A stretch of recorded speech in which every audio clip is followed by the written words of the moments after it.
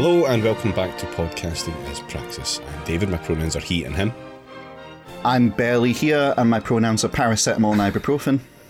I'm Jamie, my pronouns are he and him. I'm Rob, my pronouns are he and him. And I'm Alistair, and my pronouns are also he and him.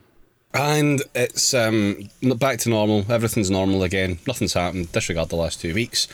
And to mark this normal occasion of everything coming back to normal, we have invited on a good guest in the form of Dr. Eleanor Janiga. Hello, I'm Dr. Eleanor Janiga, and my pronouns are she, her.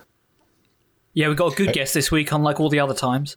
Yeah, loving that just casual shade there, David. Yeah, That's the new thing. Every time someone's a guest on, we say they're the best guest and imply subtly that everyone else is actually shit. Oh yeah, I love that. Yeah, for if you me. were a That's previous great. guest on this podcast and you're listening now, maybe you were the shit one, and you should think about that.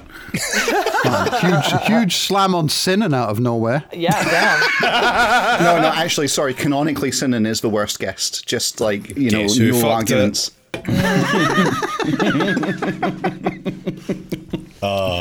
So, Rob, we've got a lot to cover tonight. What would you like to start with?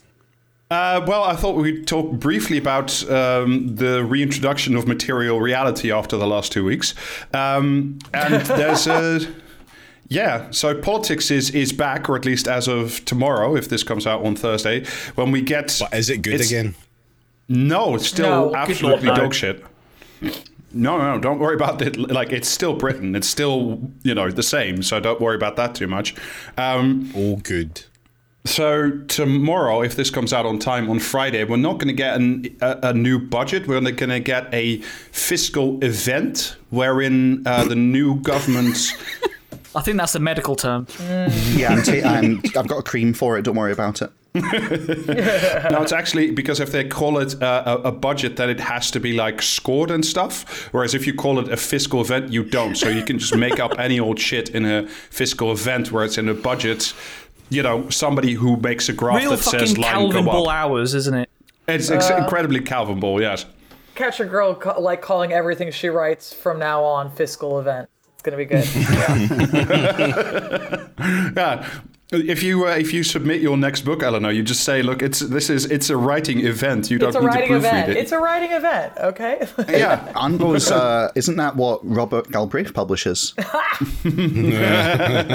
If you remember from the long ago mists of time, over 100 episodes ago, actually, I checked. Jesus Christ. I don't remember.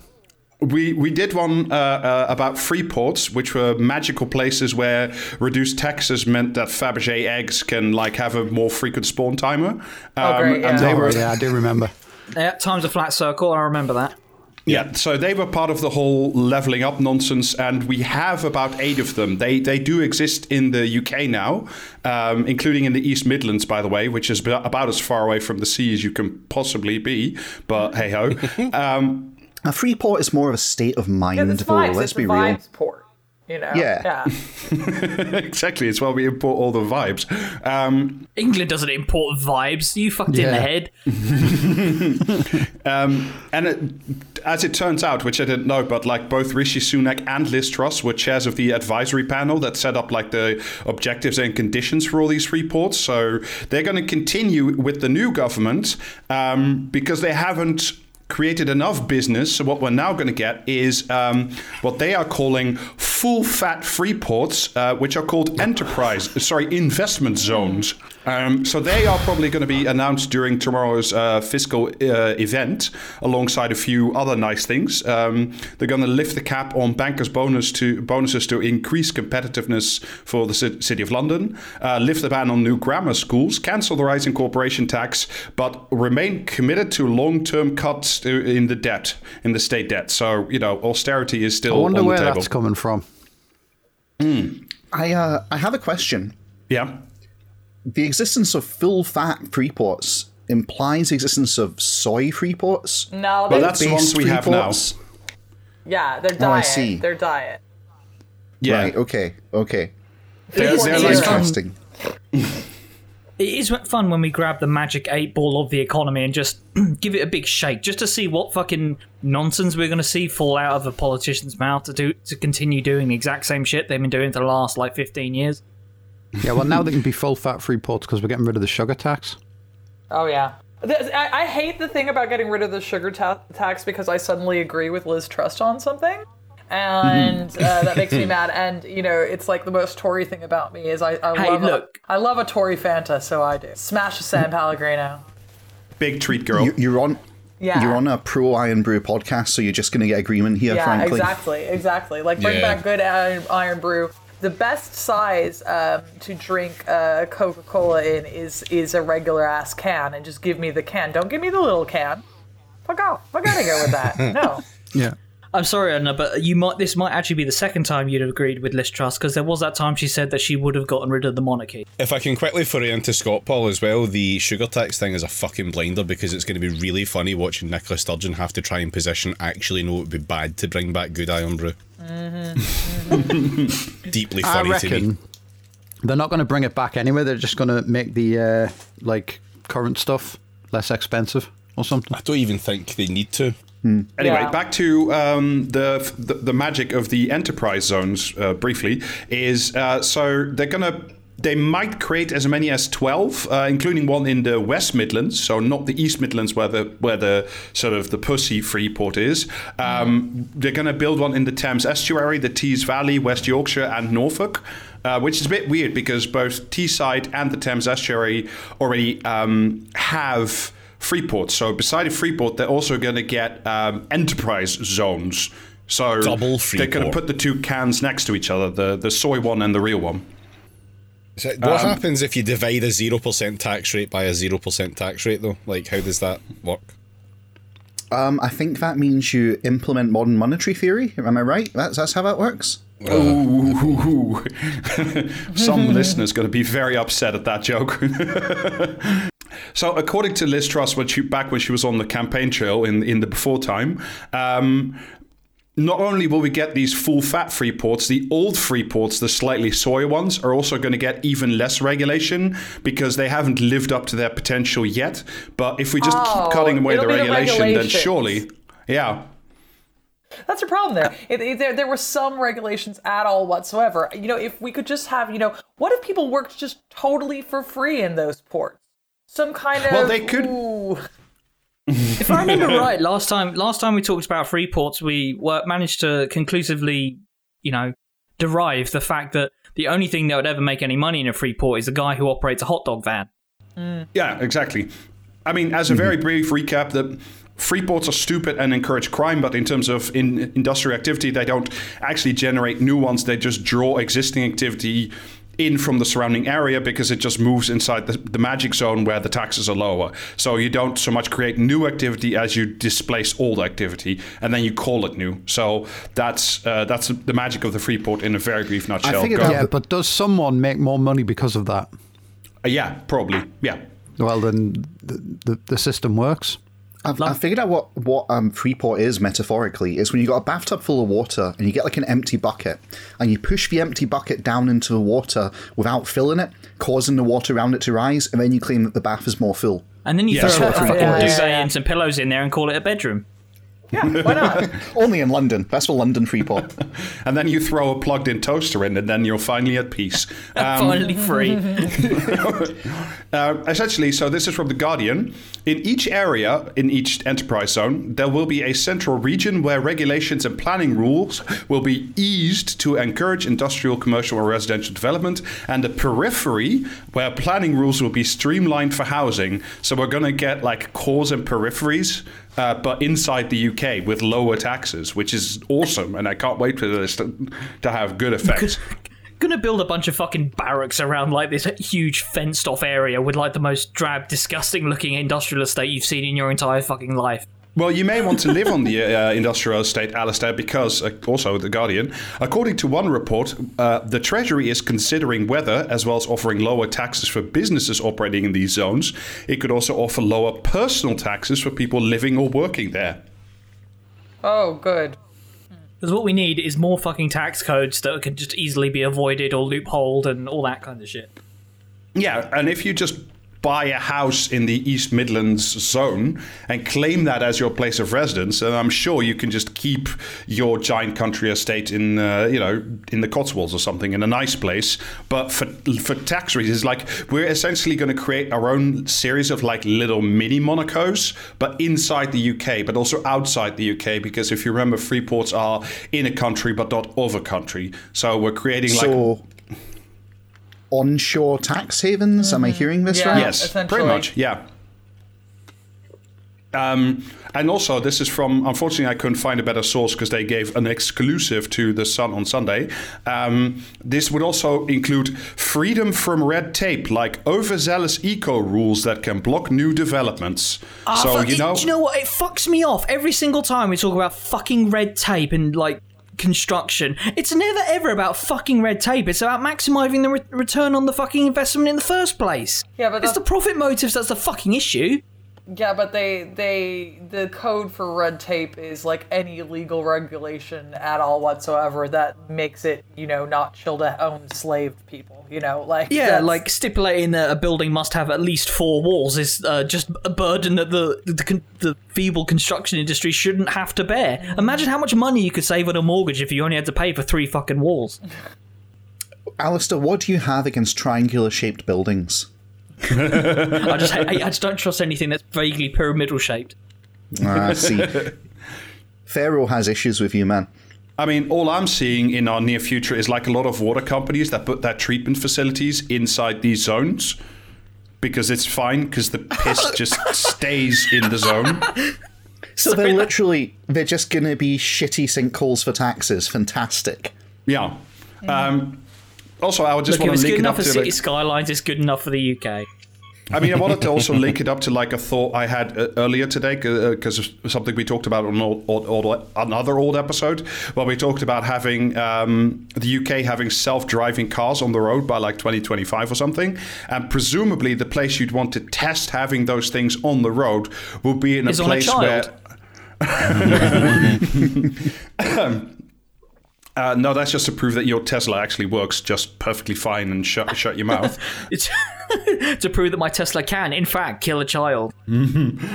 So essentially, presumably, the place you'd want to test your self-driving murder vehicle would be in a zone, let's say, where there is much less regulation in terms of not just the environment, but let's say less, odorous traffic regulations and, maybe personal liability isn't so much of a thing in these zones. Taking a leaf out of fucking Revolutionary China's book and changing all the traffic lights so that the red color is the go button, is the go color. You know what? I've completely reversed my opinion on these. I'm in favour of these Freeport zones because, we're creating zones with autonomous driving robots in it, and it's only a matter of time before this naturally, through convergent evolution, produces a Sonic the Hedgehog, and I'm incredibly here for it. I'm more looking forward to the way that we can start to call Vosa inspectors stalkers instead. There is a room. It contains a mythical Fabergé egg which grants wishes. Looking forward to it. That's too definite. It may contain a Fabergé egg. Oh yeah, it may, yes. I mean, it's essentially like a trade-off. Like, you could move yourself and your family to the low tax zone, and that could be very awesome. But then again, you could also all be killed 5 minutes later by an out-of-control Tesla in a self-driving mode. So, them's the breaks. Or lack thereof. Hey. I was just going to say, Rob, I'm sorry, but the phrase, you could move you and your family to the low tax zone, just hits different, I'm afraid. Yeah. Like, it just is. If you know, you know. But essentially what they're doing in like a broader context is just like they are creating libertarian trial zones based on like the Charter City model developed by an economist called Paul Romer, and he's been trying like around the world to get these things off the ground. Prospera, the failed crypto city in Honduras, was supposed to be one, and I think some of the other like insane crypto cities that we've talked about, they all base themselves off the model of the Charter City, and the Charter City is like based off of Hong Kong, essentially. What if you could create a low-tax, low-regulation city where everything's just cut down to the bone, and then the magic capitalism pixies come and they make everything wonderful? And that's sort of the broader picture behind these enterprise zones and the free ports. we've had 40 years of experimental neoliberalism, but what we really need is a really targeted approach, by which I mean we need to just remove all of the laws in one square kilometre area, just so that everyone can just duke it all out, and we'll see if we can make any financial gains through that.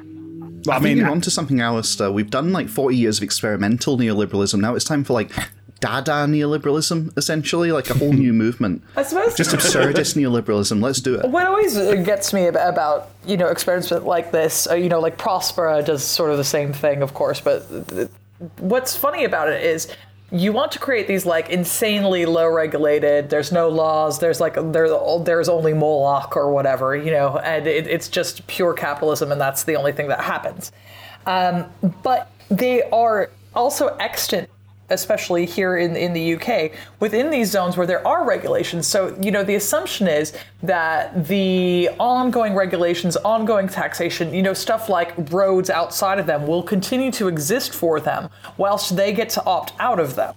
Right? Yes. So, that's one of the big problems that Prospera has is like they're far away from anything like this. So, you can't physically get there a lot of the time because no one paved the goddamn road, right? But here they're trying to get around that by saying, oh yeah, well, we're going to use all of the stuff that comes from regulation and comes from having an actual government, but we're just going to exempt this one area, which then surely will thrive. And it really kind of, it's just also already like putting your finger on the kind of thumb of the scale, right? Because it's not going to, if this succeeds at all, which it surely won't. It's still relying on some form of regulated something, I guess. But yeah, I mean, it's certainly what they're just doing is just like abusing any state resources that are left. And, like we've talked about with other industries in the last couple of, I don't know, maybe 20 podcasts, it's just like you build an infrastructure, you create a society, and then you just give it away for free or with like many billions attached to the private sector and say, have fun with it. You're probably going to make it better. So that's probably what's going to happen here. But I do briefly want to talk about Paul Romer again, because I couldn't quite shoehorn it into this piece, but I want to talk about it briefly anyway. He wrote an article on CapX, that like hideous mutant finance-funded news webpage coming out of the London City, where he proposed that because the UK has like these special visa for like people who want to get out of Hong Kong now, what he said is what we should do is build a completely new city out of nowhere, somewhere on the coast of the UK, and then we would put all the Hong Kong people there, and because they are essentially magic capitalist dream pixies, if we put them all there, they will just recreate a new Hong Kong in an area where nobody lives. He drew a little map where like London is where people live, Manchester, and then like vast swathes of the coastline, which is like, yeah, nobody there. You can just go hog. Yeah, like the success of Hong Kong famously has absolutely nothing to do with the fact that it's also like one of the most densely populated places on Earth, and there's just a whole ton of people to work. No. No, or that it's like square bang on some of the most important trade routes in the known world, and like the gateway to China, essentially. Yeah. No, I think you guys are naysayers. I, for one, look forward to Hartlepool Kong doing like gangbusters. It's going to be fantastic. So yeah, in terms of lots to look forward to, this is one of the ideas that's definitely. I think this is one of those things that's definitely going to happen. I feel like it's the only idea, Rob, really, at this point. Well, I mean, you say that, but the other thing that they've already done, I think last week, while everybody was obsessed with something else, was quietly lift some of the bans on fracking. So, I get to be right. And I so love to be right, because that's a prediction that I made. And, I feel really good about being right.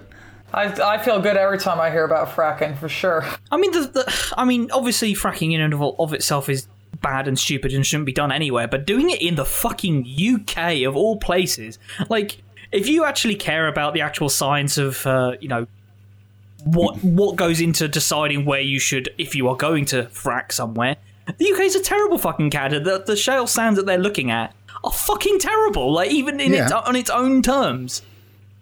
But on the other hand, Alistair, have you considered that if Freeports are let's sell the family silverware, fracking is for and strip the copper out the walls and sell that too, and it just logically has to happen? Yeah. Yeah, I mean, they sort of tell themselves with the magazine that's called CapEx. They never care about OPEX, do they? Well, this, in a weird way, does provide a bridge to our main topic for this evening. And we're going a little bit faster because we're doing this. And then we have a very delightful article that I think Alan is going to enjoy very much as well. So that's why we're moving swiftly onward. But we got Eleanor on specifically because we're going to talk about some more worker action, which we love to see. Hot worker action. Essentially, the UCU is currently balloting like 70,000 of its members across 150 universities, and at the same time, Unison is also balloting a lot of its members, which are like the staff of the universities, so cleaners, administrators, caterers, security, etc., and they are essentially.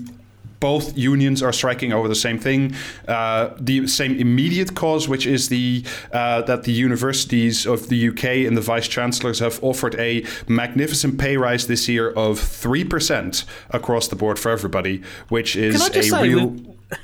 We've had an American on. For some reason, it's made Rob more Dutch. So yeah, I mean, Eleanor, like, why are you not satisfied with 3%? Don't you know the Queen is dead?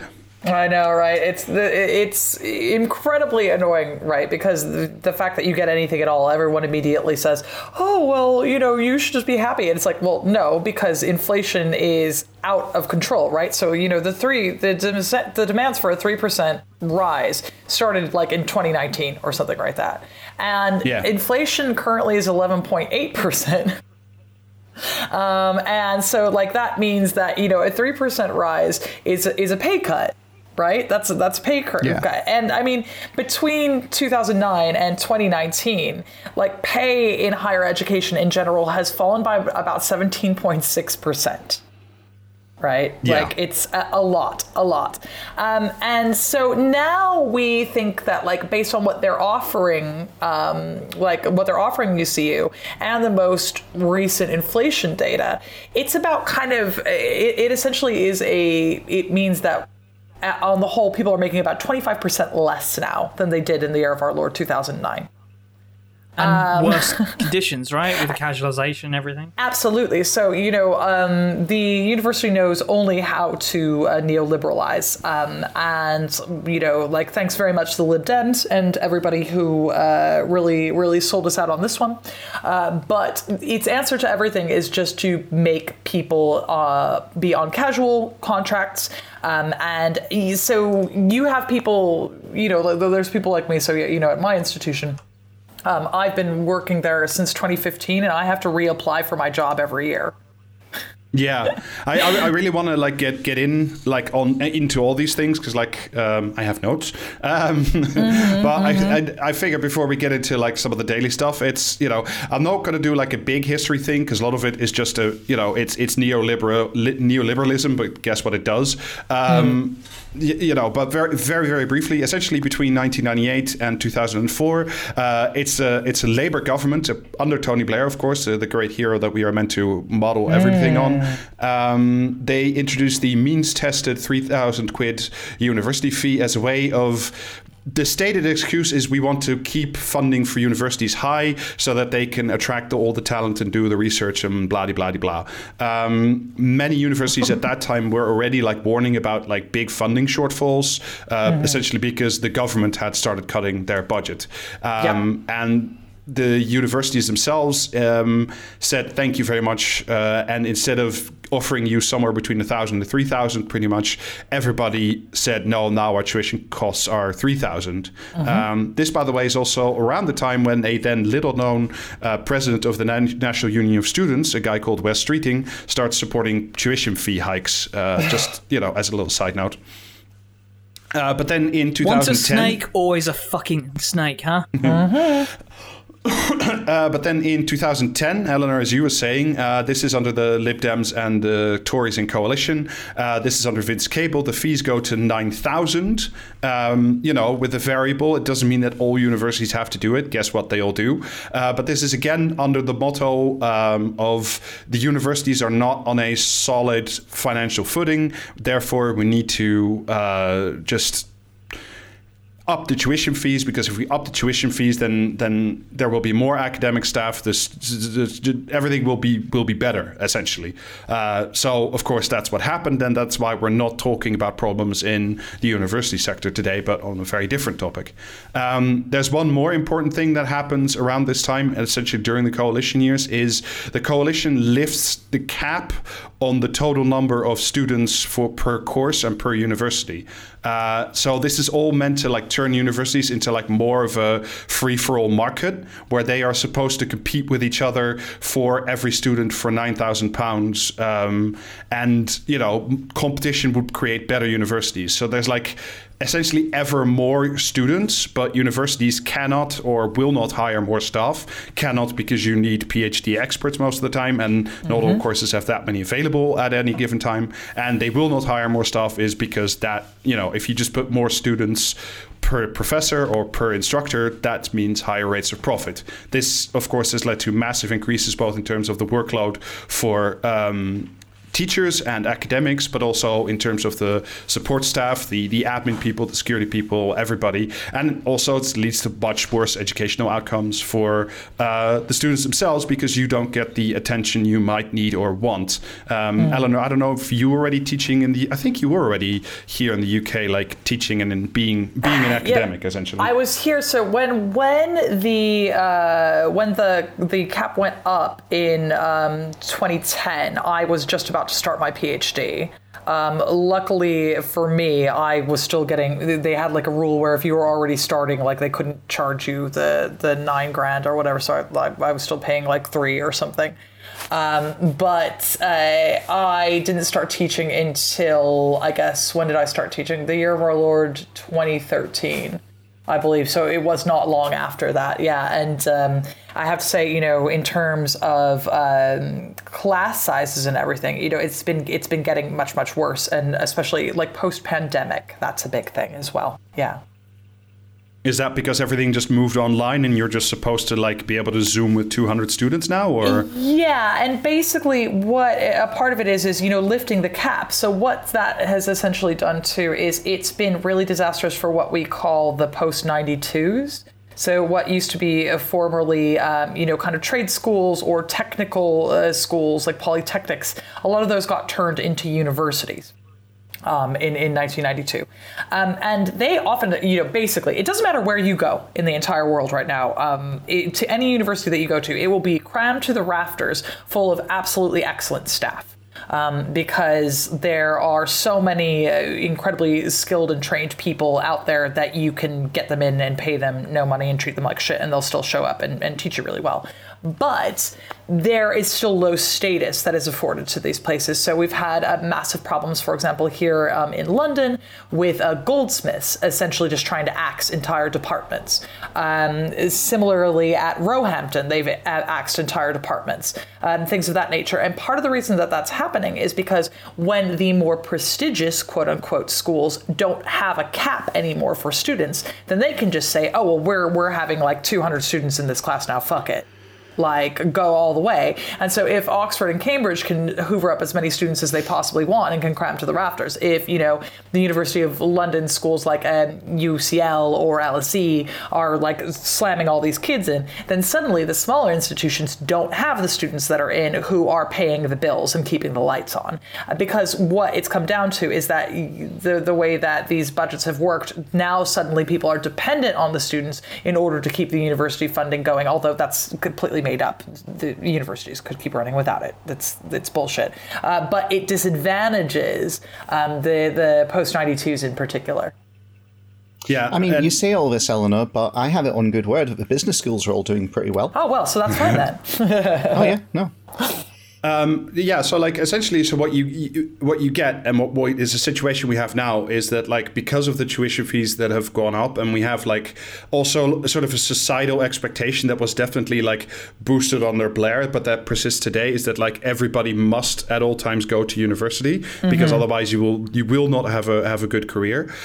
So one of the outcomes has been, at least for students, is that the average student debt for those who started last year, so in 21-22, is projected to be £45,800, and only 20% of them are expected to pay the whole thing back. So as you say, Eleanor, like when the universities say, well, we need these people to pay the bills, well, no, because all the government is doing is giving debt to students, and then the students give that debt to the university. So they're only putting in a middleman to fuck the middleman, so that there's like a debt peon for them to extract out of and then sell on to the private sector. Yeah, absolutely. Feels like a lot of that obfuscation we talked about with other forms of neoliberalized public services like buses and the water supply and all that. Mm-hmm. And I mean, really what is kind of happening here too, you know, not to get all class war about it, but I'm going to get all class war about it. No, go ahead. Please do. Part of what kind of happened with, the push to getting more students into school is people found out that poor kids were smart. And it turns out that like university wasn't something that only rich kids could do, right? And which is not what they wanted to hear. And so there had to be some sort of way of saddling people who have the university attainments, who have, all of the marks and have done all of the things with some form of something that's going to keep them from, becoming members of the bourgeoisie, right? And that is debt. So you now go to university and you can have all of the educational things that you want, but it doesn't matter because if you're paying back, 45 grand worth of loans, or not, as the case may be, it doesn't matter because, you'll still retain your servile status, and you're not going to rise up to threaten the status quo in any meaningful way. And you won't, be able to attain your ranks in particular places. So, for example, this is a real safe way of keeping the journalistic class in this country safe. Right, because journalism is, a high status but low paying career. It's the same thing with academia. Yeah. This keeps poor people out of academia. So any of the things that rich people still want to do, where their mummy and daddy can continue to pay that, rich people can still maintain the kind of a grip on that, whilst keeping individuals from the working class out of it. Because if you've got a bunch of debt, you simply can't, labor in obscurity for years. And you will just have to wander off and find an office job, If there's one thing I have learned, it's that all journalists should know a degree of fear. And I think that's all we need to learn. Yeah. And I mean, not to get all Brexity or Romania on anything, but another factor that has definitely contributed to the problems currently financially that universities have, certainly in terms of research, is Brexit has cut off a huge amount of European research funding that a lot of current projects and future projects were very dependent on, because long-term fundamental research, the UK government is not interested in sponsoring, but the EU still had some of that essentially. So that's cut another leg out from, certainly for academics who were less reliant on teaching salaries, but more on research grants. For them, this is a very existential problem that has not been resolved and probably will not be resolved. Also, all of these things will, in the end, of course, contribute to a real downturn in university attendance and quality, and also how they are perceived. Absolutely. And it's a real thing that's a bit frustrating because, Britain doesn't make anything anymore. I don't know that you guys know this, with the occasion of 5 trains in Derby. But one of the things that the UK did extraordinarily well... We make the Ajax, Eleanor. No, Rob, one day we will make the Ajax. Yeah, but we had a really excellent university system, and it is one of the things that we do, is we produce really well-educated people, and we had that going for us. And Brexit really, really compromised that. And I don't we don't have to much. get back into this, but yeah. But yeah, you can't say that it didn't affect things, because it certainly did. You can't apply for the same forms of funding. It's harder to move staff back and forth, things of this nature. So yeah, it's been a real problem. Yeah, so one of the things I wanted to talk about, certainly in terms of academic staff, and Eleanor, I know you also wanted to talk about, I don't want to call them support staff, but other staff, like security. We call them professional services in services. Mm-hmm. Yeah. All right. Yeah. So I want to give you definitely enough room to talk about that too, but I want to talk about what it's been like for academic staff, non-tenured academic staff, and I think maybe do you just like want to talk about, because I know you mentioned at the top that you have 1-year contracts, and I was wondering if you just wanted to talk a little bit about like what it's like for you to have that kind of insecurity in your daily life, in your professional life. Yeah, it's a really difficult one because, you know, this has been instrumental into, you know, in some ways me pursuing public history more as a career than academics, because fundamentally, you know, I think of everyone that I know, so, you know, I'm talking everyone, so say from my PhD cohort, so, you know, maybe like +3 -3 years, I have 3 friends that I know who have permanent jobs. Jesus fuck. Yeah, and you know, absolutely brilliant people, and this is the thing is, and those people are all brilliant, of course, but you know, we all are, right? So, you know, I've had friends who've left for all number of reasons, for other careers, things of this nature, but it's because it does your head in, and you're never, ever able to plan, you know. So, a friend of mine, shout out Mark, who's probably not listening to this, but he was doing really well, you know, and this is the thing, doing really well will be like, oh, you got a 3-year contract, and then you got another 3-year contract, and then you got a 2-year contract, and then you got a 1-year contract. But he's a dad now, like he's about to be a dad, and he can't like keep applying for something, you know, if it's, you know, you have to move your whole life every 3 years, every 2 years, which is what a lot of this, you know, predicates. How can you do that? Like, people can't do that. It means that you can't have a family. You can't ever have, you know, and this is probably a good thing, but, you know, like it's almost impossible for academics to be in relationships with other academics, you know, because you'll end up having to go to other places. One of my best friends, shout out to Claire, she's recently got a tenure track position, so she's moved to America. But my girl she got a postdoc at Cambridge, so like very well done. That was a good job. Then she got another one in Germany, so she did that. Then she moved to Astana, Kazakhstan for 7 years. Shit. Yeah. And that was actually, as things go, like, sure, she was in Kazakhstan, but it was permanent. They give you a place to live. They were paying her out the nose. But, you know, a lot of people would be precluded, like, from that. So, for example, say she was queer, like, you can't bring your partner to Kazakhstan. And now she has ended up in Indiana at the, I don't know, I don't know if it's Indiana University or University of Indiana. Sorry, I'm not going to learn. But You're you know, a terrible American. I know. Fuck it. Maybe I'm from the Pacific Northwest. I ain't learning about the Midwest. Anyway. Just wait till Nate hears that. Yeah, that's right, Nate. I said it to you. I literally went to Nate while she was applying. Was like, Nate, is Bloomington good to live in? He was like, that's the best place in Indiana to live in. And I was like, okay. So within this, you know, she's had this huge amount of upheaval. And, you know, most people can't do that. You know, you can't just move around like that. And, you know, for me, this kind of like year on year, oh, well, you know, wish and a prayer. Oh, I'll try for this. Oh, here's another 3 years. Here's another 2 years. I can't live like that, right? So I keep teaching on this course that I've been teaching for a while, even though I have to redo it every year. Which is also built around me. Like, it's built around me. I give several of the lectures. They're just assuming that I'm going to be there all the time, but they won't give me a permanent. It's very, very frustrating. And, you know, ironically, like, doing freelance work is more stable and reliable for me. Well, I mean, you're insane. You're a star of the big screen now, so, you know, for you, honestly, life is just very different these days. Yeah, exactly. And the silver microphone as well. Don't forget that. Yeah, well, I mean, and this is like one of these things where I also feel bad because, you know, I kind of at times, rightly or wrongly, get held up as, you know, as a paragon of what we call alt-ac. So something that you can do when you have a PhD afterwards. And people will be like, oh, what are your tips? And I'm like, baby, I can't tell you how to do this. Like, I don't know. Like, have you tried? Like, and it's like, what do I tell people?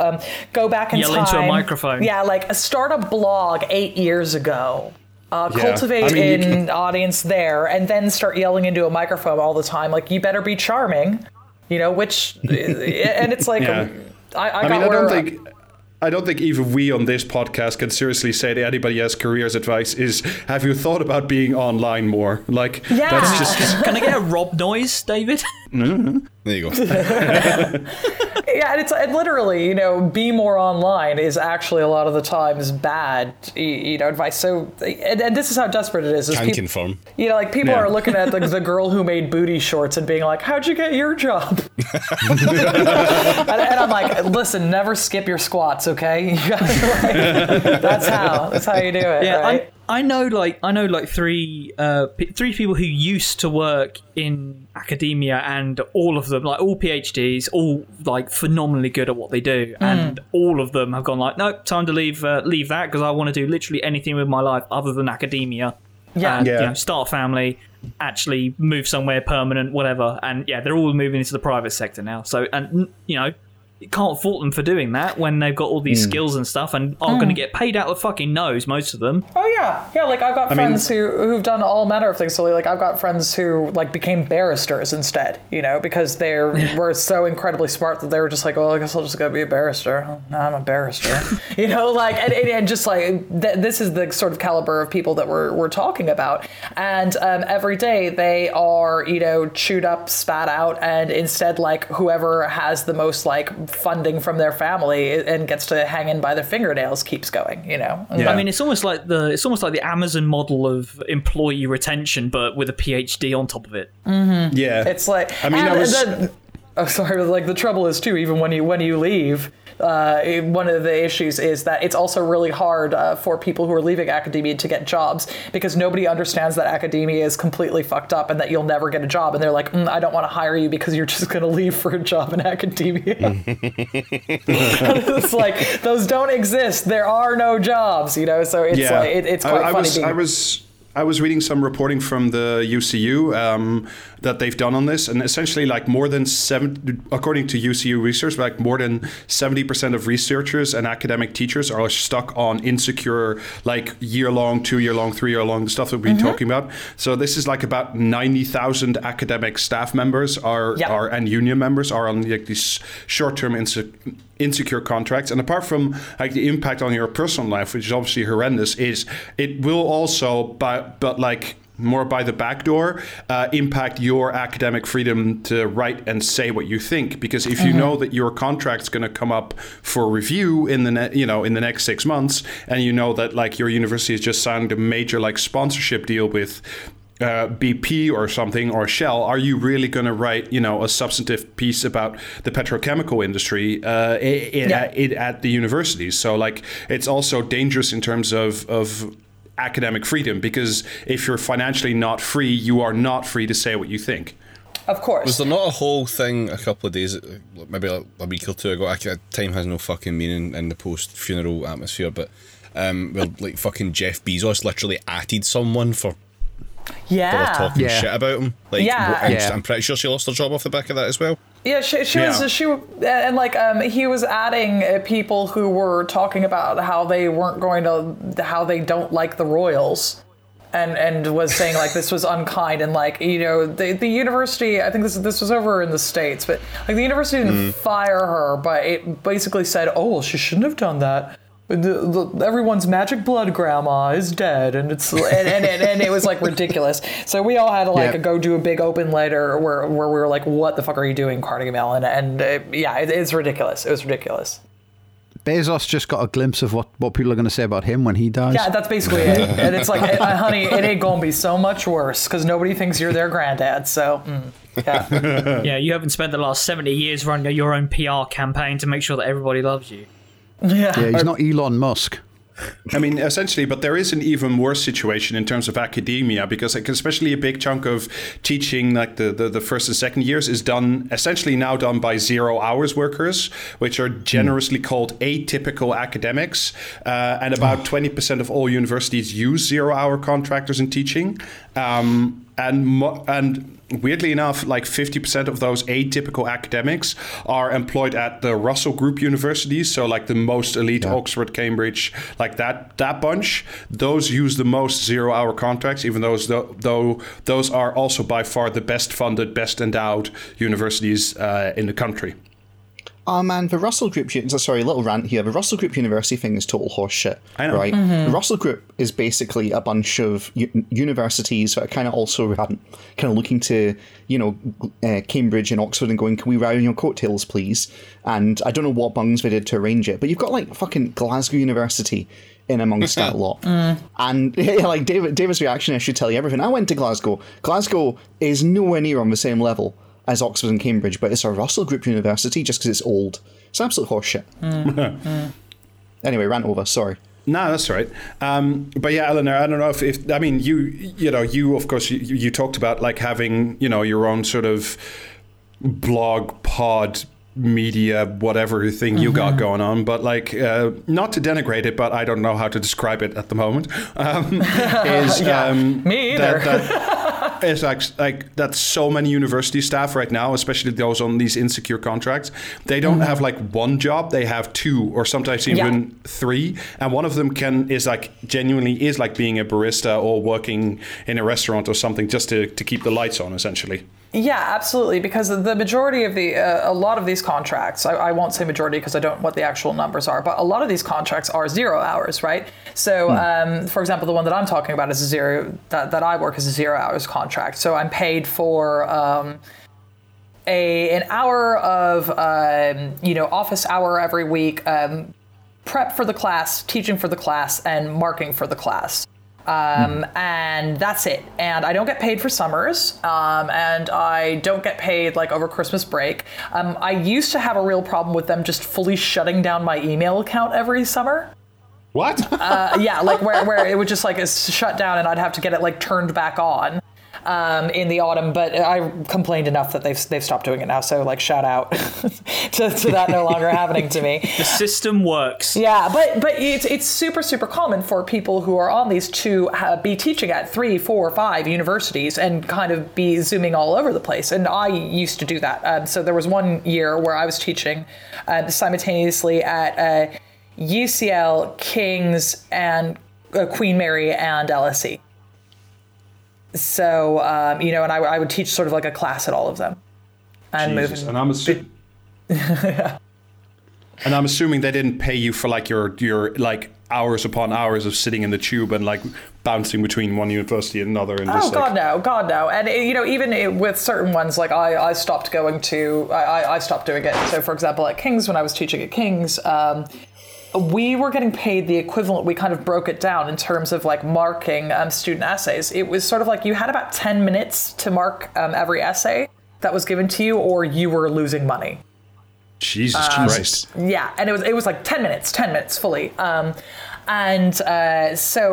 just with like what the piles of marking are, and how can you ever in even for first years with 2,000 words, how can you in 10 minutes do anything substantive? So you end up basically stealing from yourself because you end up wanting to do a good job. You don't want to screw the kids over, but when it breaks down, when you actually look at the time that you spend on when you're having to do this much marking, when you're having to do this much class prep, when you're running around, you end up making less than minimum wage in order to do this, because it just simply doesn't come out well. And I've been in meetings like, because I simultaneously, one of the things that I do is I do university admin.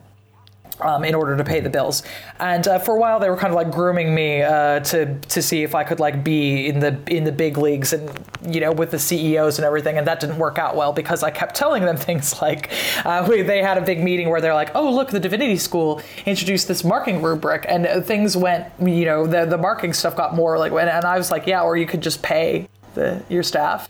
You could pay your staff. And they were really mad at me for saying in the middle of the meeting that it's like, well, you have a bunch of like massively underpaid staff, and the reason that the marking isn't good is because you're giving them 10 minutes to mark things. So why don't you just pay them a reasonable amount? And it was like, no.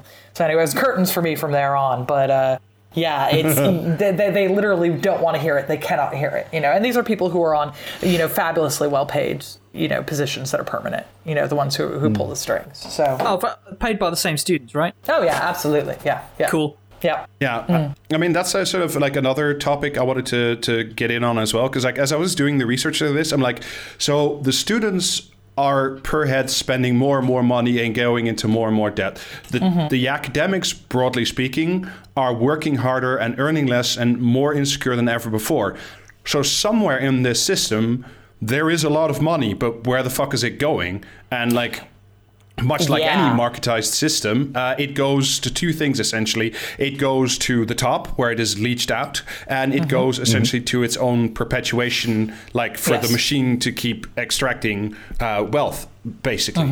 I mean, you know how, Rob, I cracked that joke earlier about the business schools are doing well. Like, there's a reason for that. Well, yeah, but I briefly on the business schools, because my partner has an MBA, and like she paid a phenomenal amount of money for that. I'm not going to go into how much that was, but I think part of the reason is also where we started, is like, because everybody now has a bachelor's and more people have MAs. Like, if you want to distinguish yourself for like higher levels of jobs, you need like an extra academic badge, and that's now the MBA. And like, that's why there's more and more and more MBA programs, because you need more you need more people to distinguish themselves further, because everybody's got a degree now, so that's no longer good enough. Yeah, exactly. I mean, you need now, the MA or the MA from a highly, established place in order to distinguish you in just a world of, BAs. And so it's just, that's the first cut that jobs make. And it's just like, okay, well, only look at whoever has masters, Yeah. But, so like that's part of it. But I think mainly because of the marketization of universities and the university system, one of the things that's become really important to all universities is the league tables. So just like the general rankings that most big UK papers put out every year. And so much money, as far as I can make out, goes into like advertising, management, consulting for like the university courses to be jacked in the right rankings in the right place so they can attract the students. I don't know, Eleanor, what your experience with like the league tables is? Oh yeah, the league tables are really funny because because there are multiple league tables, right? And I think that there was one provost at UCL when I was doing my PhD there who used to actually, to his credit, send quite funny, like his newsletters or whatever were quite funny. And he was like, as you know, it's the UCL policy to only talk about league tables if they put us in the top 10. And like that was basically, and it's true, right? Because there are enough of them that you can sort of game it. And a big part of where that money goes to in terms of courting those is buildings. It's buildings. Yeah. Yeah. So they're just building stuff all the time. Which has started being quite funny now in kind of like a post-COVID world as well, because, you don't actually need to have, for example, professional services staff around very, very much, because a lot of things can be done online, but there's all these empty buildings. So there's this real tension at the moment in universities where some of them are really trying to force staff back in because they have to justify what are you doing with all those buildings. Yeah, I mean that's really been sort of like a vanity arms race that everybody has to have like the shiniest facilities and the most beautiful buildings. And partly it's also we're talking about student housing as well. So like it's just literally the university is turning itself into a financial engine that is like not in part organized around being a landlord. And the rates for those have gone up, for like student housing have gone up incredibly in the last decade. Like I think almost 40% or something.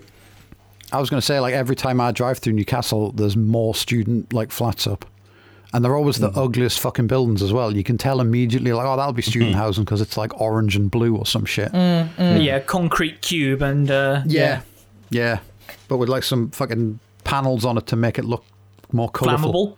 Oh, sorry. Yeah, more flammable as well, yeah. Yeah, it's like, it's a surprise, the neoliberal university, a landlord, it's more likely than you'd think, like it's the only answer that we have to anything. Even in the UK, universities can only dream of becoming landlords. That's it. That's the only dream available. And you were saying that the UK doesn't make anything these days, but it does. It makes landlords. It does make landlords. Yeah, you got me there. Definitely. On the subject of academic landlordism, I'm going to do a shout out for friends of the pod, Well, There's Your Problem.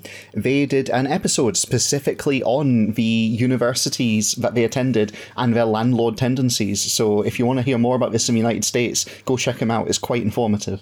Yeah, but don't give them any money, though. Give the money to us. Yeah, absolutely.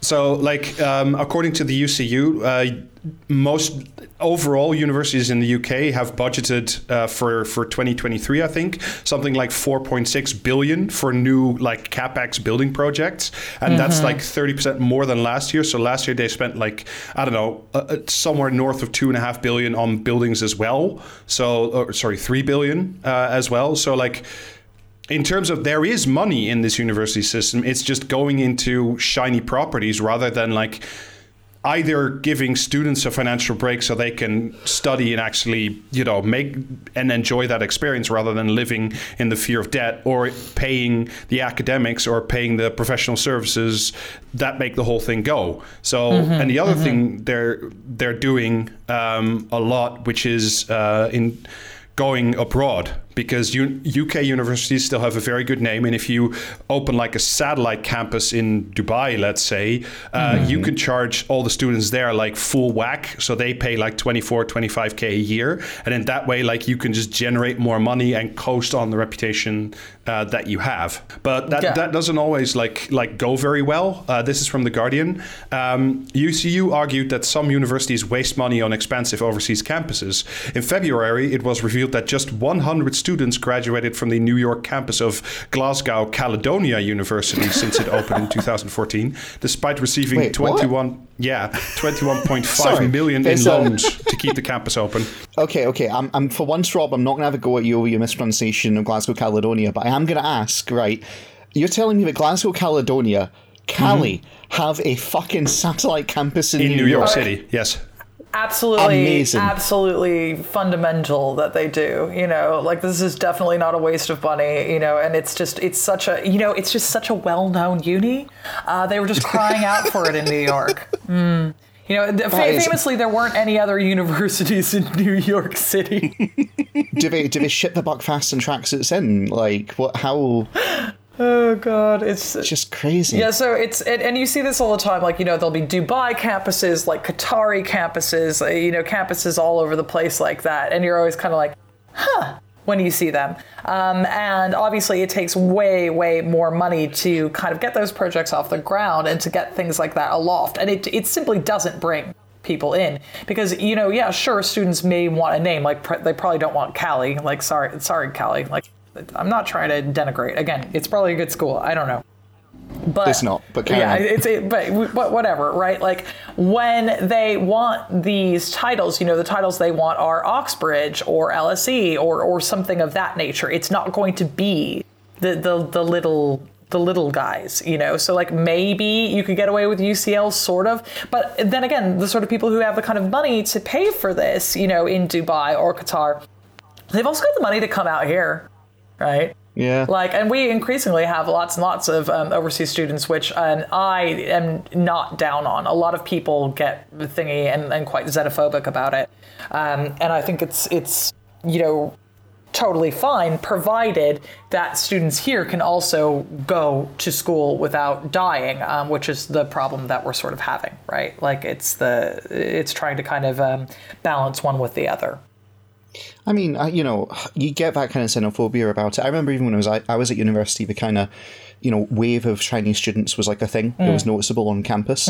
And like most of it was fine. The problem was you'd get, and you know, I'm just being really candid about this, you'd get people who were over and very clearly they paid a lot of money to be let in, but they didn't meet. Like, in theory, you're meant to be able to speak English and all the rest of it. Yeah. But in practice, no, they absolutely didn't. And I know because I tutored one of them in how, you know, basic English because they were really struggling. So it's like, you know, what can you really do about that? That is the profit motive, is putting someone who isn't really able. And the thing about them is they were getting passed too, even with content that shouldn't have passed. Yeah, and I mean, I've seen that happen at all sorts of levels. Like there was really big pressure on us at certain universities I had, where we would have we'd have a lot of American exchange students, and you were not allowed to fail the American exchange students. You just weren't. Yeah. I mean, I'm going to say James's experience with the Chinese students is fine because they let me into university and I barely speak English.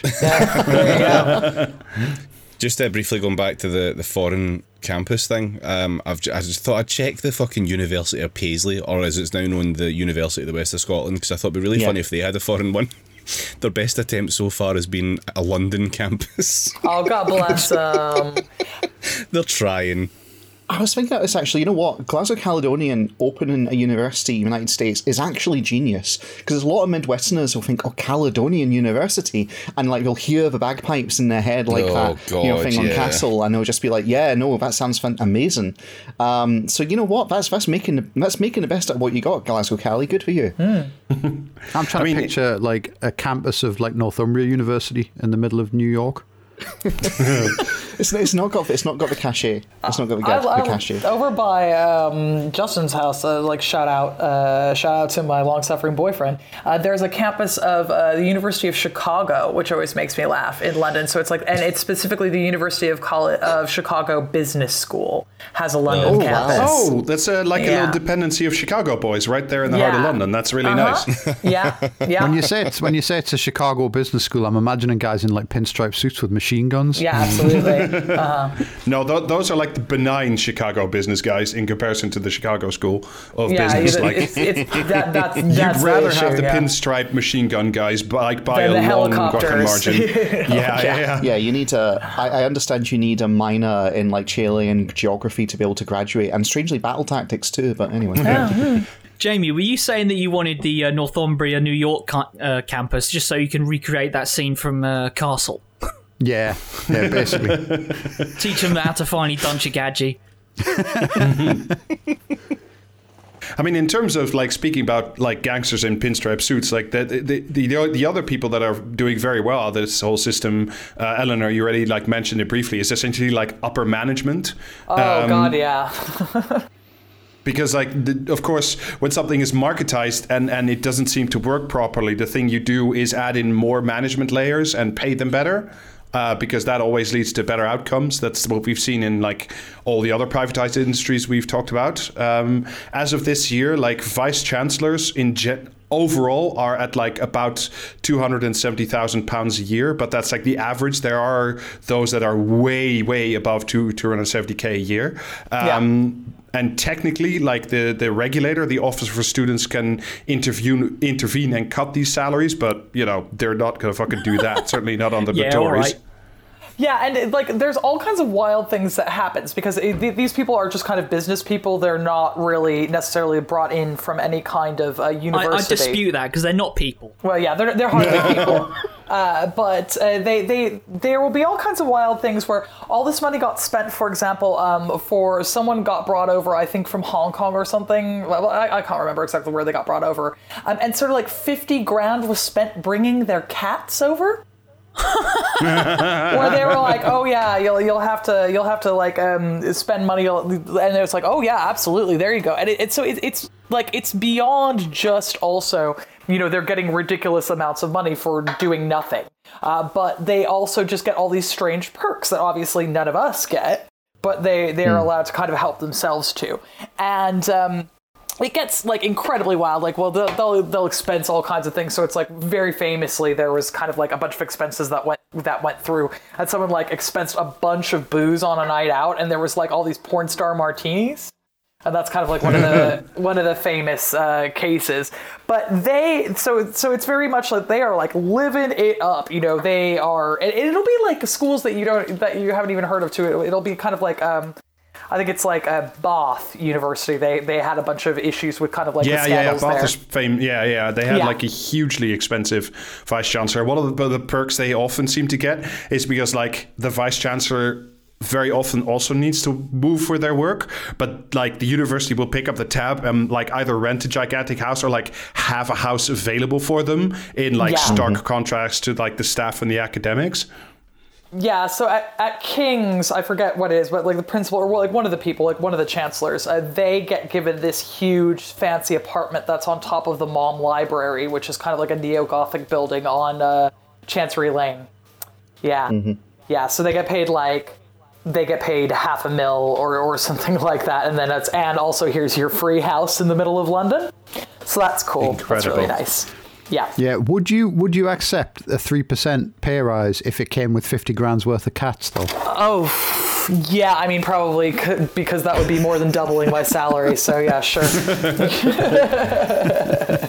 The market for pedigree cats in the UK is going to collapse if we do that, though, Jamie. Like, No, hold on. There's a trick here. Does it have to be multiple cats, or can you roll it all into one big cat? Can I just spend it on Cabbage and let her live the life of her dreams? That's my question. She deserves it. She's worth it, I'm telling you. Social services, because I know we haven't really talked about it that much, and before we start... Basically, the same issues that are happening with, with the academics are also kind of being replicated at the professional services level. So, there's like tons of money for like middle management or chancellors and things like that. We need HR people. Right? Or the librarians are treated extremely shabbily, where it's like, they'll have to work unsociable hours, they have to work all kinds of, weekends and here, there, and everywhere, and that's a real problem for them. We just have a shortage of the staff who actually do the work, and we have the same kind of issue that basically any industry has with its professional services, where it's like, they'll kind of be like, well, a wizard will fix it, and there's just kind of like layers upon layers upon layers of bureaucracy. It's very, very difficult to get anything done, and it's because we need more people who are kind of being hired at like it's in a band system in the same way that the NHS is. We've created an app for the library, and that should solve all of the problems. Yeah, basically, the app has cost us £2 million. Like one of the places that I do admin for at the moment, they just spent all this money on this fancy new HR system. It don't work. Mm-hmm. Like, it just doesn't, you have to do everything twice. So it's like, you have to basically use the old system, which is like, put everything down on paper, and then it used to be, you put everything down on paper and handed it to an HR person. Now you've got to put everything down on paper, look at it, and enter it into an HR system. And then in theory, then like the HR person looks at it. Everything takes twice as long now. Right? And they're kind of like, well, we'll get an IT solution to this. And it's like, are you gonna stop? No. It's like, and then like the solutions never work. They always spend tons on it. I mean, and it's things like that. Or the cleaners get treated really, really abysmally. And this is a huge, big problem that we have, particularly where cleaners, for example, will be on outsourced contracts. They're not even employed by the university. They'll be employed by some abysmal cleaning service. They'll be expected to be there, essentially 12 hours a day. They don't get paid for it. So we've had to fight really hard just to get cleaners brought in-house a lot of the time and be actually employed directly by universities.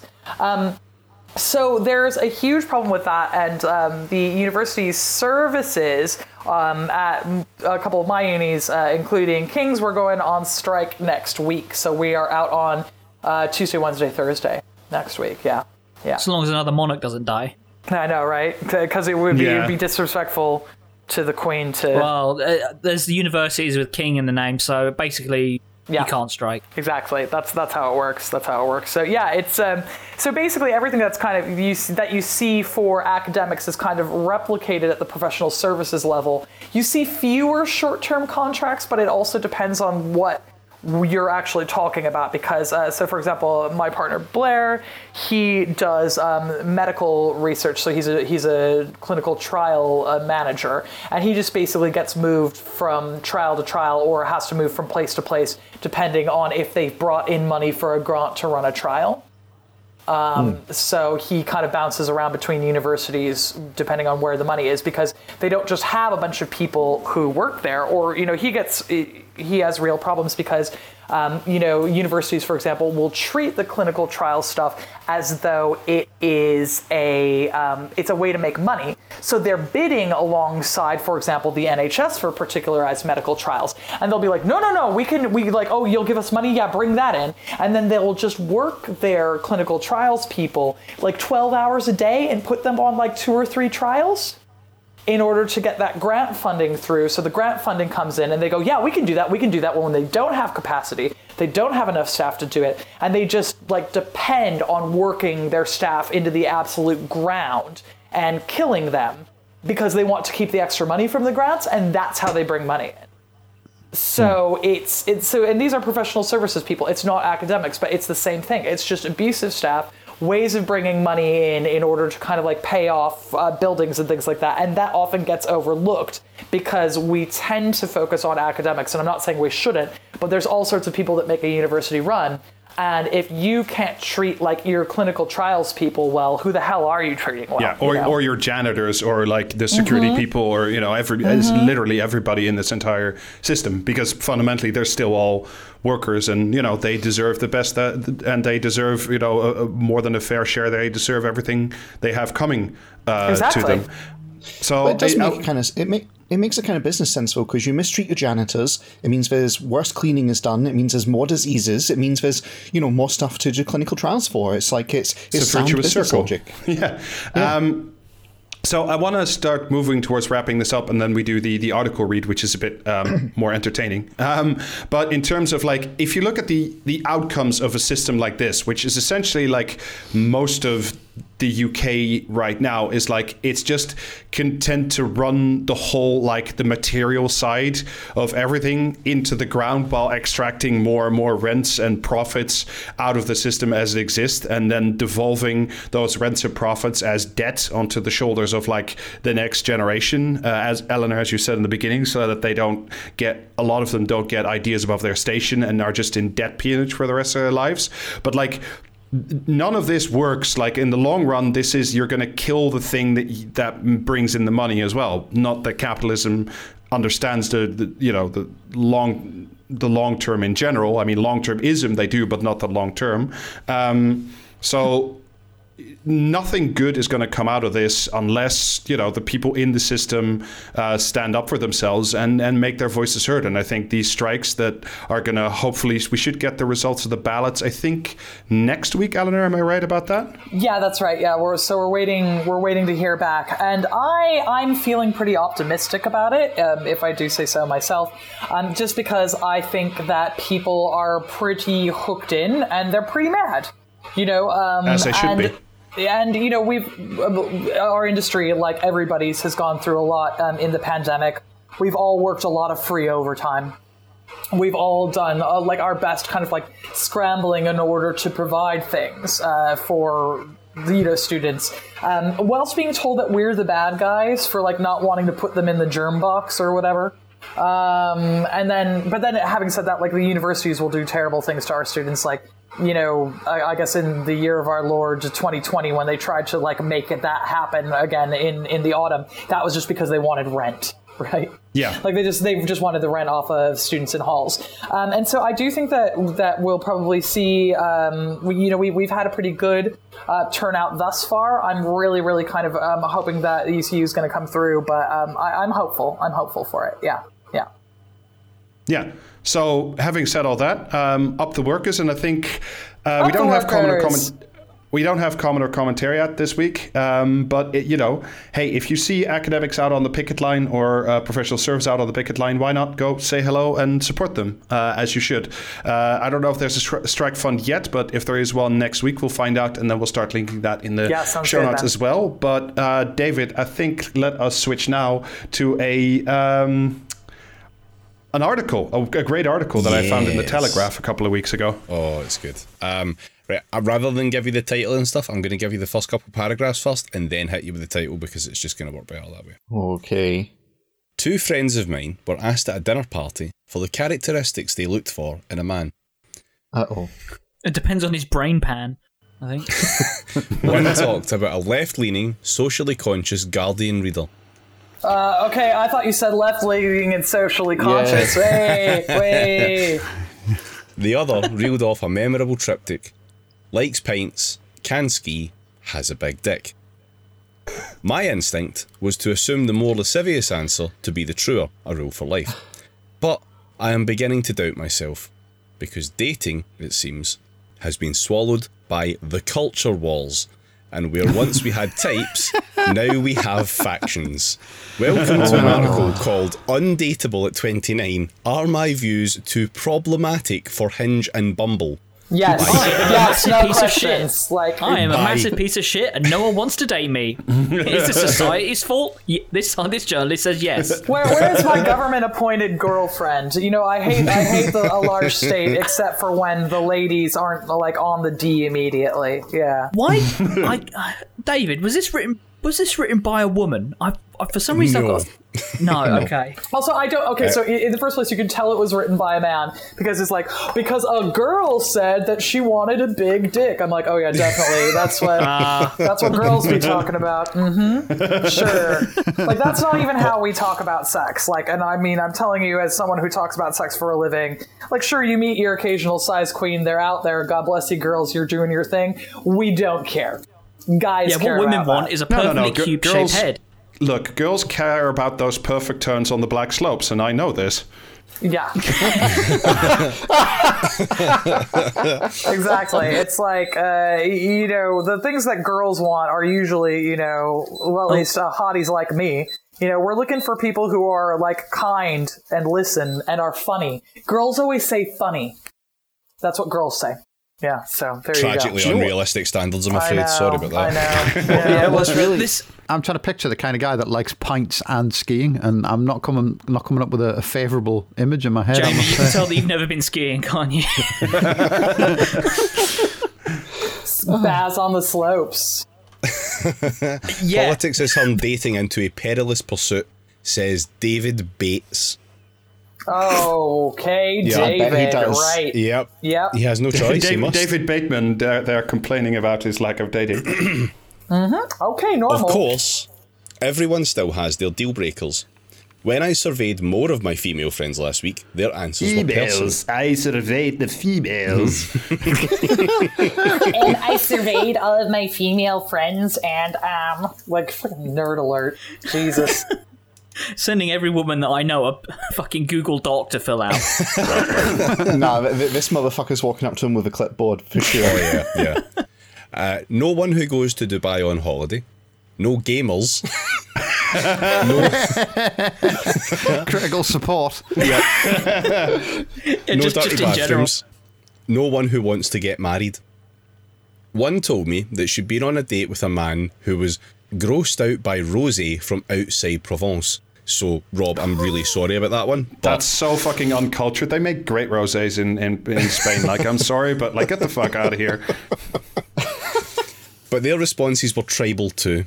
From my skewed sample, all university-educated London dwellers aged between 24 and 33, there was a recurring theme: no Tories allowed. I mean, it boggles the mind, because this guy's basically saying, listen, what I think about how the world should be ordered, what's right and wrong, what is moral, that should have no impact on what I get to stick my dick in. Like, these things should be entirely separate, and it just tells you so much about how he sees women. If it says conservative on their hinge, it's a big fat no from me, one said. Another remarked that any non-liberal vibes are a big turn-off. Only a couple admitted that they had and would date a conservative voter, which mimics the trend I've noticed during a hefty stretch of singledom. Yep, this is the problem. It boggles my mind because the idea here, like, and it is very, ultimately conservative, right? But the idea here is that you can have, a relationship with someone if your political views don't align.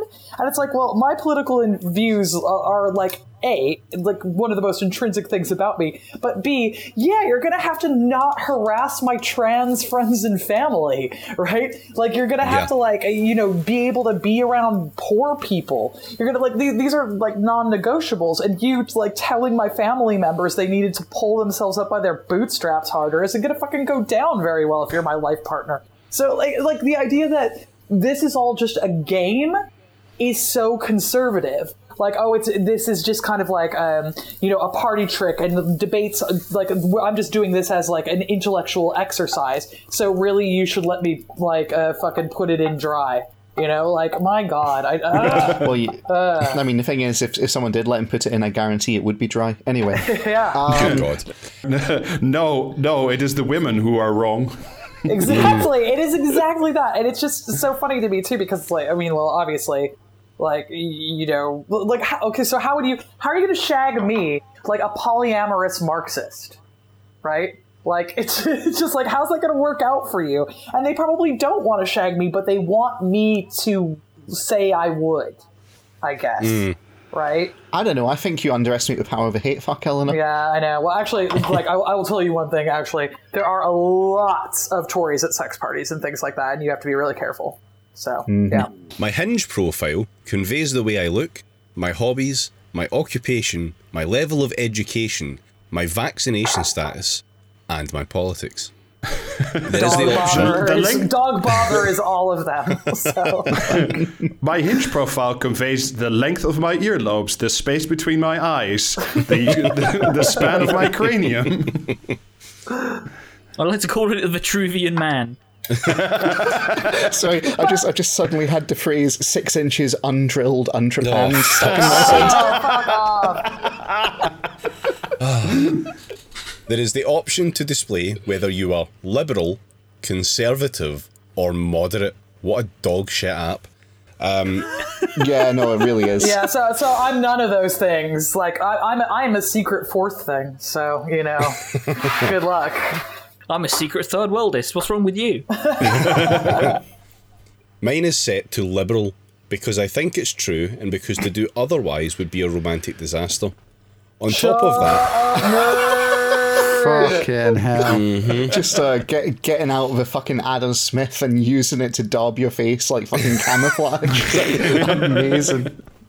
On top of that, you answer prompts. Things like, I'm looking for, together we could, you should not go out with me if. I've looked at a lot of these profiles, read thousands of prompts, and never seen one that criticises the Labour Party. Oh, baby. Oh, God. Presumably, in a different social corral they do exist. If Truth Social ever opens like a dating app, like that would be great for you, my friend. Thank you. Those deriding the Conservatives, though, are plentiful. One common response is the basic, you should not go out with me if you are a Tory. And with that position comes a list of ideological requirements ostentatiously displayed which feel incongruous with attraction. Well, they're not. Like, I don't know what to tell you, Holmes. Like, it's... It goes both ways too. I was into this girl at university, and we were sort of in that stage where we were like hanging out in that are we going to start dating kind of way. And then she casually admitted about, you know, all the Tories and Republicans she dated and like all that kind of stuff. And I was just like, nah, no way, not happening, not in a million years. Sorry. I am not joining that particular fucking rogues gallery. So the idea, like, I mean, I don't know. It probably says more about him and how he views, like, as far as he's concerned, I'm pretty sure he feels that women can't have actual valid opinions on things and like actual principles. Almost certainly. Yeah. Like the affectations. Well, I mean, that's the thing. He's all like, but I showed her my picture. It's like, I showed you my picture, please respond.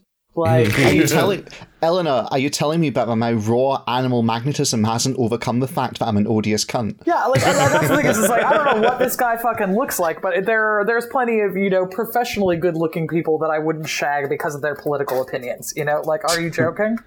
Like, no, Eleanor, you are incongruous with attraction. I know. Like, just the phrase incongruous with attraction is so funny to me. Like, yeah, I mean, if you're wondering what this guy looks like, Milhouse probably. Wherever he is, he's definitely orthogonal to fucking. Anyway, carry on. One prevalent prompt reads, together we could dismantle the patriarchy. Aw, that's cute. Oh, that's really sweet. Yes, I'm up for it. Let's improve the world. But are you sure that's the best place to start? Is that what we'll do at the weekend? Oh yeah, because guess what, guys? The personal is definitely not political in any way, shape, or form, and there's like really no room for feminism in interpersonal relationships. You know, like, I don't know, this lady, she seems to be thinking a little too hard. On the weekend, you should be doing something like making me pancakes, shouldn't you, honey? Don't really think too hard. You might get a little wrinkle there. Fuck off. Let's put on makeup so the boys will like us. Don't worry about that. He's addressed this. I'm here for equality, brackets, promise. But shall we have dinner first? Oh, well, that's me convinced. Yep. Yeah. What's your number, mate? Sorry, I like the idea of equality, but I'm only going to deploy to people who I have a successful dinner date with. It's like, yeah, okay, Equality for yourself. you if you have sex with me. Basically. Very sexy. See, I think this guy's problem is he's not rich yet. You know what I mean? He wants he believes in conservative shit because he imagines one day he'll be the millionaire, but he isn't the millionaire, and so can't buy his way into a relationship with like a Tory woman. Yeah, true. Because the Tory women, they're asking for receipts up front. They're like, like to quote Outcast, "Pardon me, but are you balling?" You know. Yeah. One woman is looking for a fellow lefty to build a queer feminist utopia with. Yeah, that's right.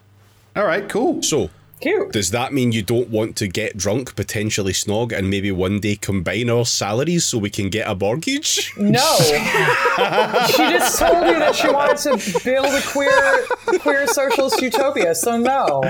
I think he just didn't understand what any of those words meant. That's the only possible reading of this. But have you considered that, that the best place to build a queer feminist utopia is in a London basement apartment that costs 7 figures?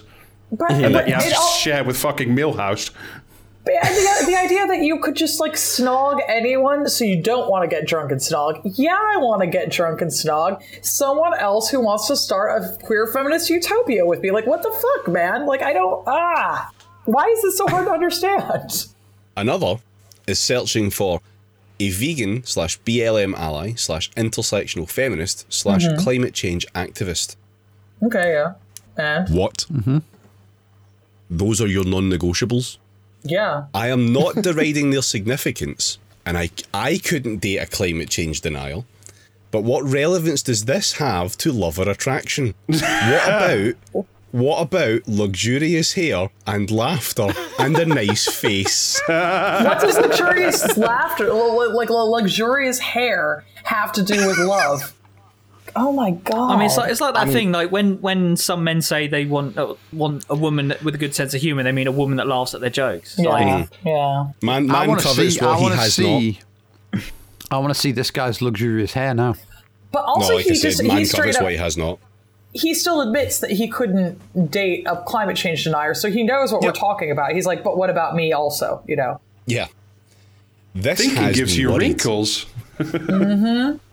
I'm nearly 30. I'm single.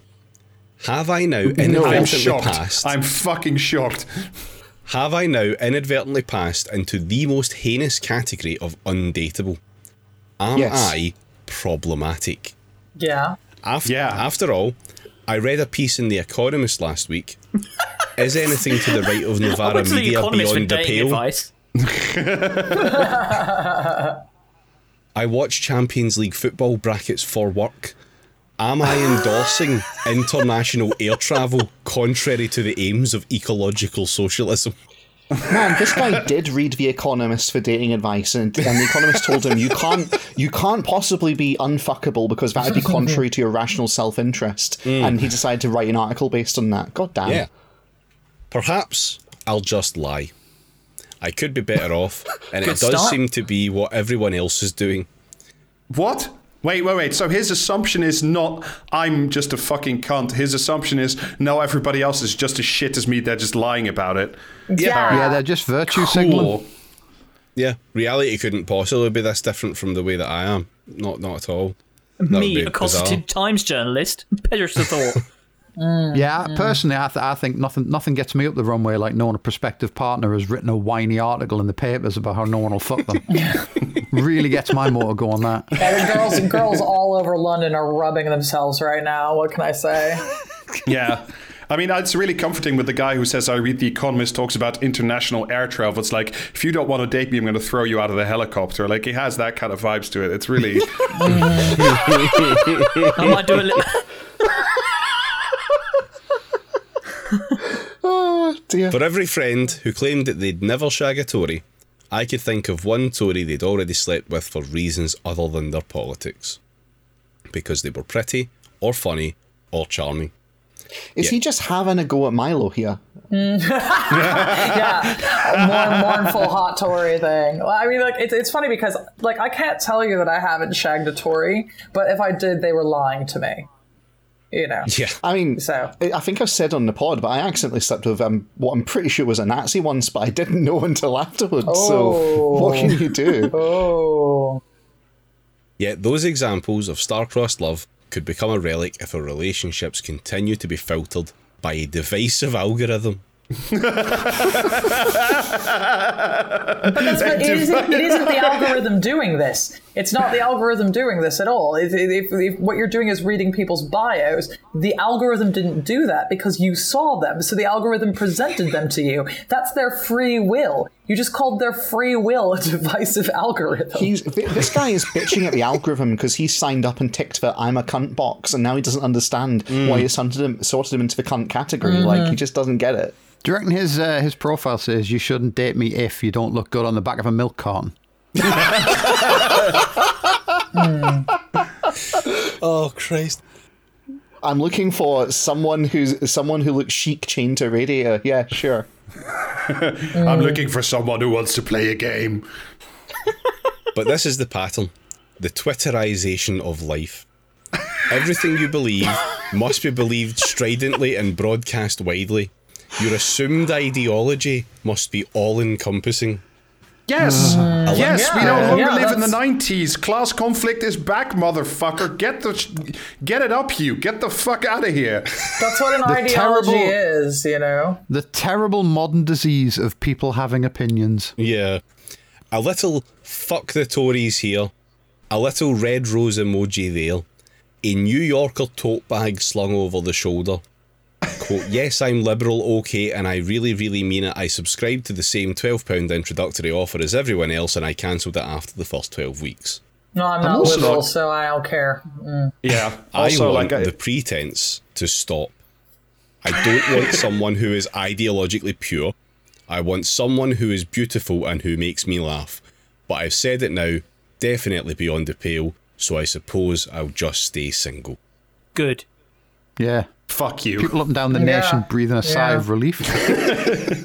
Why does he get to say beautiful too? Like, who the fuck is this guy? Like, I don't know. Like, you will take I've your posted kind this of picture like. in the chat. Oh, Okay, let's see. I definitely get the impression from this guy is the kind What? of person who tells women to No. smile more. This man does not get to say beautiful. I'm sorry. This is a C average Dark looking Riley. guy. Yeah, this is.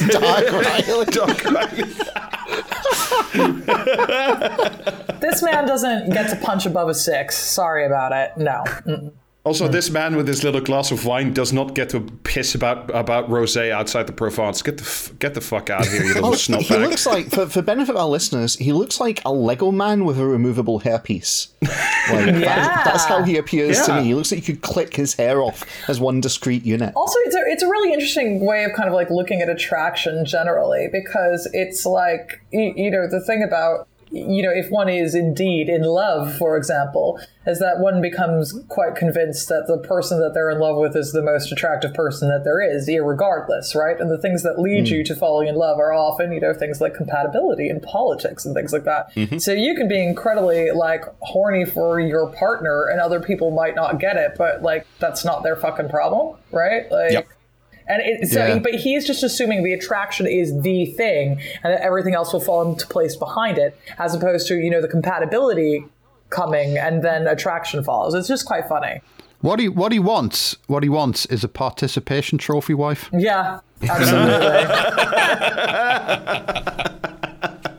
Also, Eleanor, if you're telling me this man has never been in a serious relationship, I find that difficult to believe somehow. I can't put my finger on why, This but he guy- seems to me... This guy extremely had like a relationship with a horse girl that was like 5 years long. It was kind of like his gambit going into like uni was to like meet a rich horse girl and then just like marry into the family money, and then failed, and now he's like, now what the fuck do I do? Because he's being cast out of the horse girl scene. Yeah, he's fumbled it like 3 years post uni. Do you know what I mean? Exactly. Where it's Yeah, like yeah. he thought it was going well, and now he's like single again, and he's like suddenly, instead of splitting rent with Imogen, he's like out here on the dating scene and like sharing a flat, and he's very mad. And it's I cold dated a out horse here. girl and all got was this lousy fucking column. And And it's cold out here in Bumble. Oh well, may this guy remain unfucked. So yeah, I think that'll do us for this week. Eleanor, thank you very, very much for joining us. Would you like to plug anything? Oh yeah, I'll plug away. All right, we'll be here an hour while Eleanor does all her multimedia projects. Yeah, the biggest thing at the minute that I am plugging is that my new book, which will be out in January, is now available for pre-order, and it makes a big difference if you pre-order things. It's called The Once and Future Sex, Going Medieval on Women's Roles in Society. It's a polemic about gender and women more particularly. So if you could do that, that'd be great. Otherwise, you can check out my blog, going-medieval.com. And if you feel like reading a lot of Aristotle with me, I'm also teaching online with my friends at medievalist.net, starting in October, an online medieval gender and sexuality course that you could sign up to. Cool.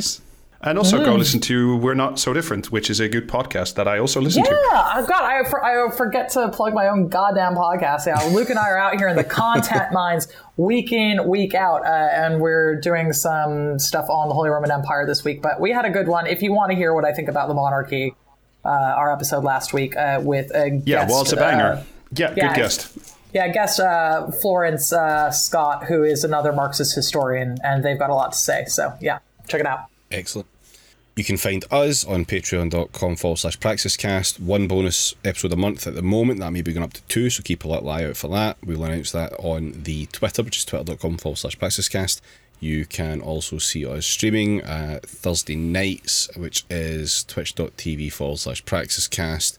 And there is also the merch store, which is praxiscast.tmail.com. So if you would like a t-shirt, go there. Get your hottest summer on record shirt ready for next summer. Yes. Exactly. All right, and with all that said, thank you very much for listening, and we'll see you next week or on the bonus. Go subscribe. Bye. Yes. Cheerio. Bye. Bye.